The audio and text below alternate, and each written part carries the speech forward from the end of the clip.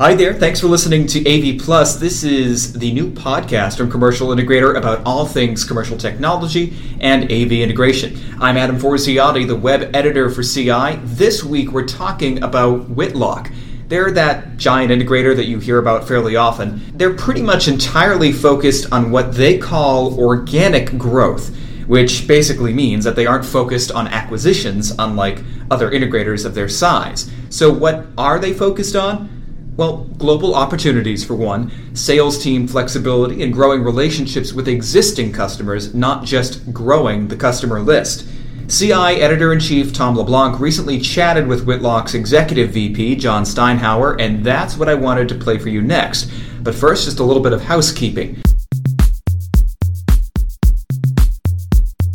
Don't forget to stay tuned to AV Plus because next Friday's episode marks the beginning of our InfoComm 2018 coverage. A bunch of us here at CI and our sister publications like Tech Decisions are going to InfoComm this year as we would normally, but we're really trying to expand our coverage of the event and provide you with a little bit more video analysis of the event too, so stay tuned for that. And of course, we'll be talking about InfoComm in our monthly longer episode at the end of this month, and then again the week after we get back in the weekly episode. So we'll definitely be covering that event like a blanket, and if you are not able to go, this is your opportunity to stay in touch with what's happening in the industry.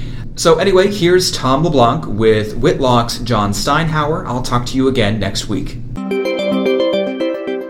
I wanted to also talk a little bit about the sales team segmentation at Whitlock. For Whitlock, it's very important to identify areas of opportunity and then to sort of build infrastructure around pursuing the things that are most important. And that's interesting because I wonder if most integration firms do a good job of really dividing up their sales team to ideally pursue things such as what we just talked about, the global market, but also like customers that are really just important customers that will lead to more customers and vertical markets that you guys see big opportunities in. Can you just talk a little bit about, what you guys are doing in terms of sales team segmentation?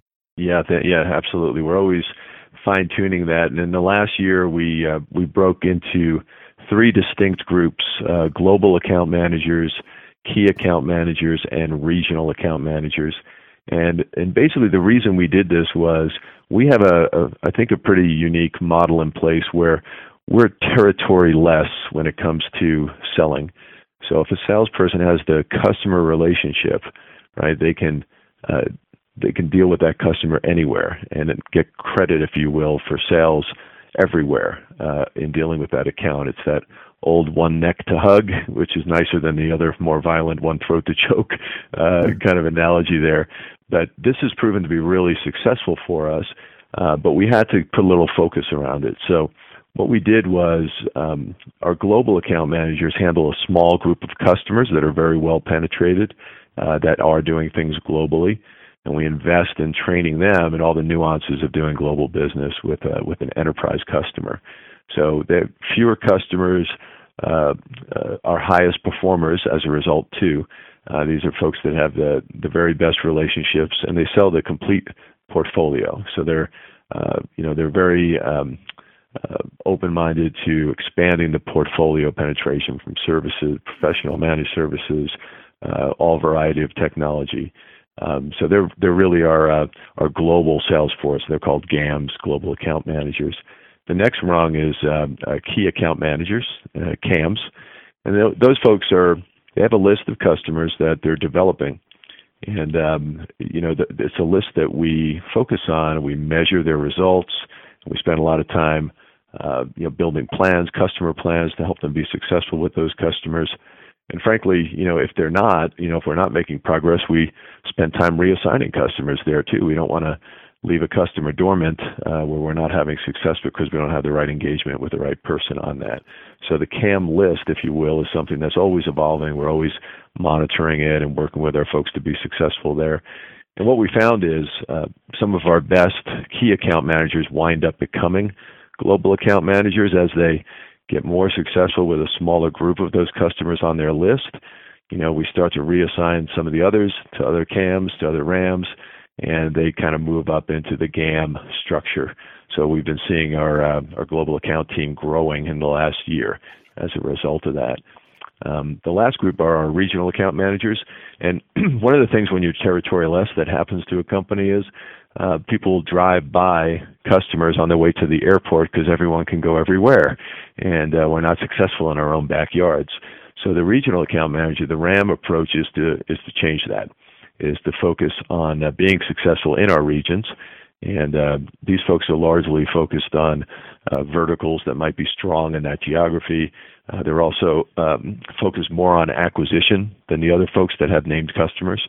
So they do a bit more acquisition there too.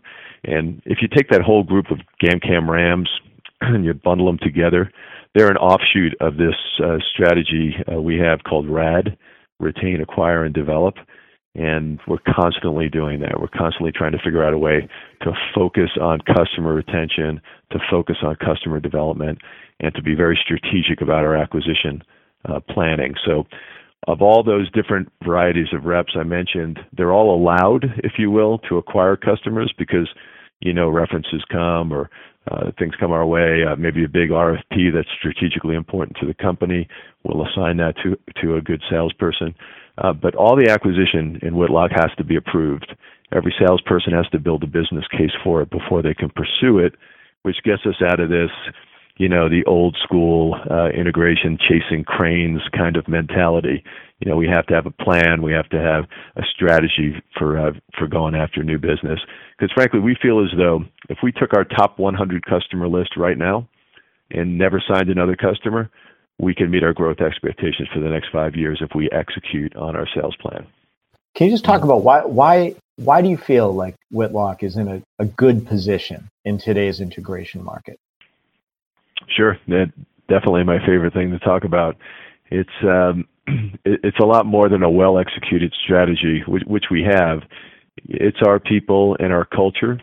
And, the way I describe our culture is, we're a company that's great to work for and a company that's great to work with. And those are easy things to say, incredibly difficult things to deliver on. It's a simple phrase, but when people love their jobs, it's contagious, and it sets the stage for people to do more and to go above and beyond. And when you're a great company to deal with, it means your customers love you too. Right, and your partners love working with you as well. That's what we're trying to establish, and we work toward every day. I get stopped at industry events, some of them yours, by some peers, even sometimes at competitors, and they ask me, "What's it about your culture? How do you guys do that?" And I'm always humbled to hear that our positive culture is a big part of our reputation, and how I answer the question is pretty simple. And, first I say it's humble. I'm humbled and flattered, by the question in and of itself. And then I share with them that it's a constant work in progress. It's not a mission statement or a vision poster that you hang on a wall. It's the embodiment of all those sentiments and goals that we strive for.